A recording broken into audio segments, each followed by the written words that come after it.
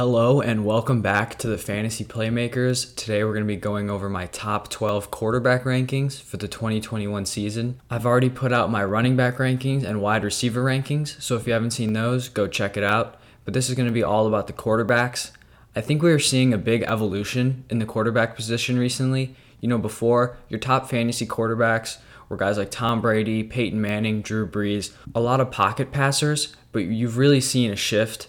Now the top guys are Mahomes, Lamar Jackson, Kyler Murray, Josh Allen. All these guys have big rushing upside. So it's really kind of increased the ceiling and value of quarterbacks in fantasy. So let's get into it. At number 12, I have Matthew Stafford. Matthew Stafford is really going to be helped out by getting traded to the Rams. If he was on the Lions, they are pretty decimated. They're looking like a dumpster fire right now. And now that he's with the Rams, he has just upgraded hugely. He now has Sean McVay, who I think is really going to get the best out of him. And he also has a huge upgrade in weapons. He's now working with Robert Woods, Cooper Kupp, and really just a solid offense as a whole. And so I really expect him to take that jump. And I think he's going to have a pretty high floor as a quarterback this year. At number 11, I have Jalen Hurts. There was a lot of uncertainty with Jalen Hurts going into this offseason. There were rumors that the Eagles were going to pick a quarterback at number 6. Jalen Hurts wasn't their guy. But the Eagles, they traded Carson Wentz. They came out, they said, we're going to build around Hurts. They just traded the number 6 pick, which tells me that they're committing to Hurts. They're kind of out of that quarterback range, so he's going to be their guy. And Hurts really has a ton of upside as a quarterback. He started 3 games last year, or he started 4, but, at the end of the season, they tanked that last game to get that top pick, so he got pulled in the second half. But in his 3 games as a starter, he scored 19.3 points, 37.8 points, and 18.6. And what really makes Hurts special is he has huge upside on the ground. In those 3 games alone, he had 38 carries for 238 yards. There's really a shift in quarterbacks. You want those guys that are going to be able to get you yards on the ground, those carries, because those rushing touchdowns are 6 points instead of a passing touchdown, which is normally 4. And those rush yards are just really extra. They're more valuable than passing yards. So that's really where fantasy is shifting. At number 10, I have Tom Brady. And he's probably the only guy on this list, maybe along with Stafford, who provides very little rushing upside. But Tom Brady as a passer was just so successful last year, you can't leave him off this list. He's got Evans, Godwin, Gronk.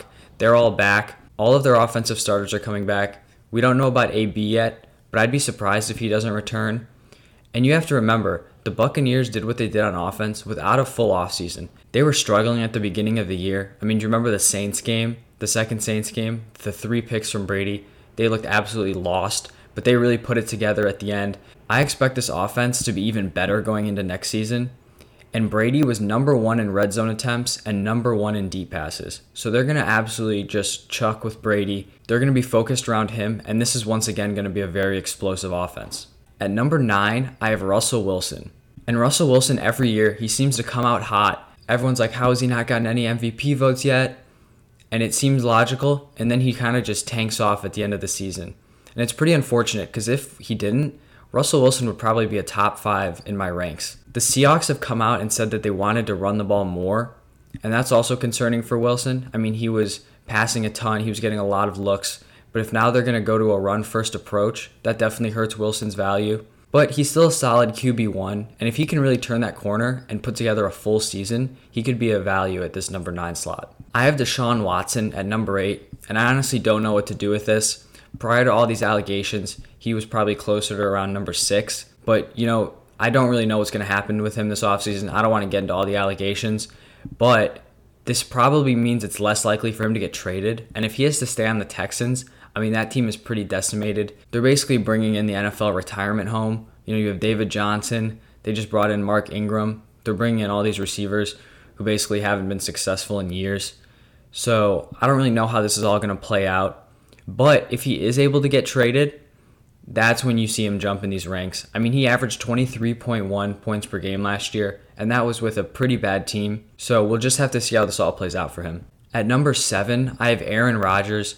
And while Aaron Rodgers was just on a revenge tour last year, people were kind of hating on him, thinking he was declining. And man, he really shut everyone up. 48 passing touchdowns, 4,292 passing yards, and he averaged 23.9 points per game. And while that was incredible, I really don't expect him to put up these numbers again. This was really a breakout from his previous years. From 2017 to 2019, he didn't average 20 points per game. And while I do think he'll average over 20, he is bound for some regression. I'd really like if the Packers could go out and bring in another receiver. They haven't done it in free agency so far. Maybe in the draft. I think that would really help Aaron Rodgers. But if not, I think he's probably going to stay at this number 7 slot. But he is very safe. At number 6, I have the Rookie of the Year, Justin Herbert. 22.2 points per game as a rookie. Pretty crazy. And that was with one of the worst O-lines in the league. I mean, Justin Herbert was having to run all over, but they've shown that they want to upgrade this. They brought in Corey Lindsey to play center and Matt Filer to play guard, whatever his name is. But those are both very solid upgrades for that O-line. And I mean, if Herbert was able to play as impressively as he did with a terrible O-line, I just expect another upgrade. He has more experience in the league, and I think he's going to play like an absolute unit again this year. And he adds that rushing upside that I talked about earlier. 234 rush yards and 5 touchdowns last year. So he has that going for him as well. Moving on to number 5, I have Lamar Jackson. Now, Lamar Jackson was pretty disappointing last year for fantasy. I mean, he was going in the 2nd round in some leagues, 3rd round, and people really had high expectations for him. He had 27.7 points per game in 2019, which was really league-winning upside. But he kind of fell off last year, only averaged 22.2. But he did end the 2020 season on fire, and I'm kind of betting on him to return more to that 2019 form. At this number 5 slot, I feel like he has a lot of upside, but I also don't think he's incredibly safe. If you want a guy who's going to get you maybe 23 points per game, I would go with Justin Herbert, but Lamar Jackson really has that crazy ceiling. He's rushed for over 1,000 yards and at least 7 touchdowns in back-to-back seasons. That rushing upside is incredibly valuable, and Lamar Jackson does it better than any other quarterback. At number 4, we have Dak Prescott coming off the ankle injury. That was a pretty gruesome injury, really tough for Dak. But the Cowboys went out, they signed with that huge extension. Dak has great weapons around him. You've got Amari Cooper, you've got CeeDee Lamb, you have Gallup, you still have Zeke at running back. There is a little bit of concern with the O-line, but I think if they can shore that up in the draft and a free agency, Dak is on track for another huge season. In his 5 games in 2020, he averaged 26.9 points per game. That's absolutely incredible. And we just have to look out for this O-line and just make sure his ankle injury is progressing. If he's ready to go at the start of the season, I feel very confident here with Dak at number 4. And I don't think he's going to get drafted this early, so you might be able to steal him a little bit later on.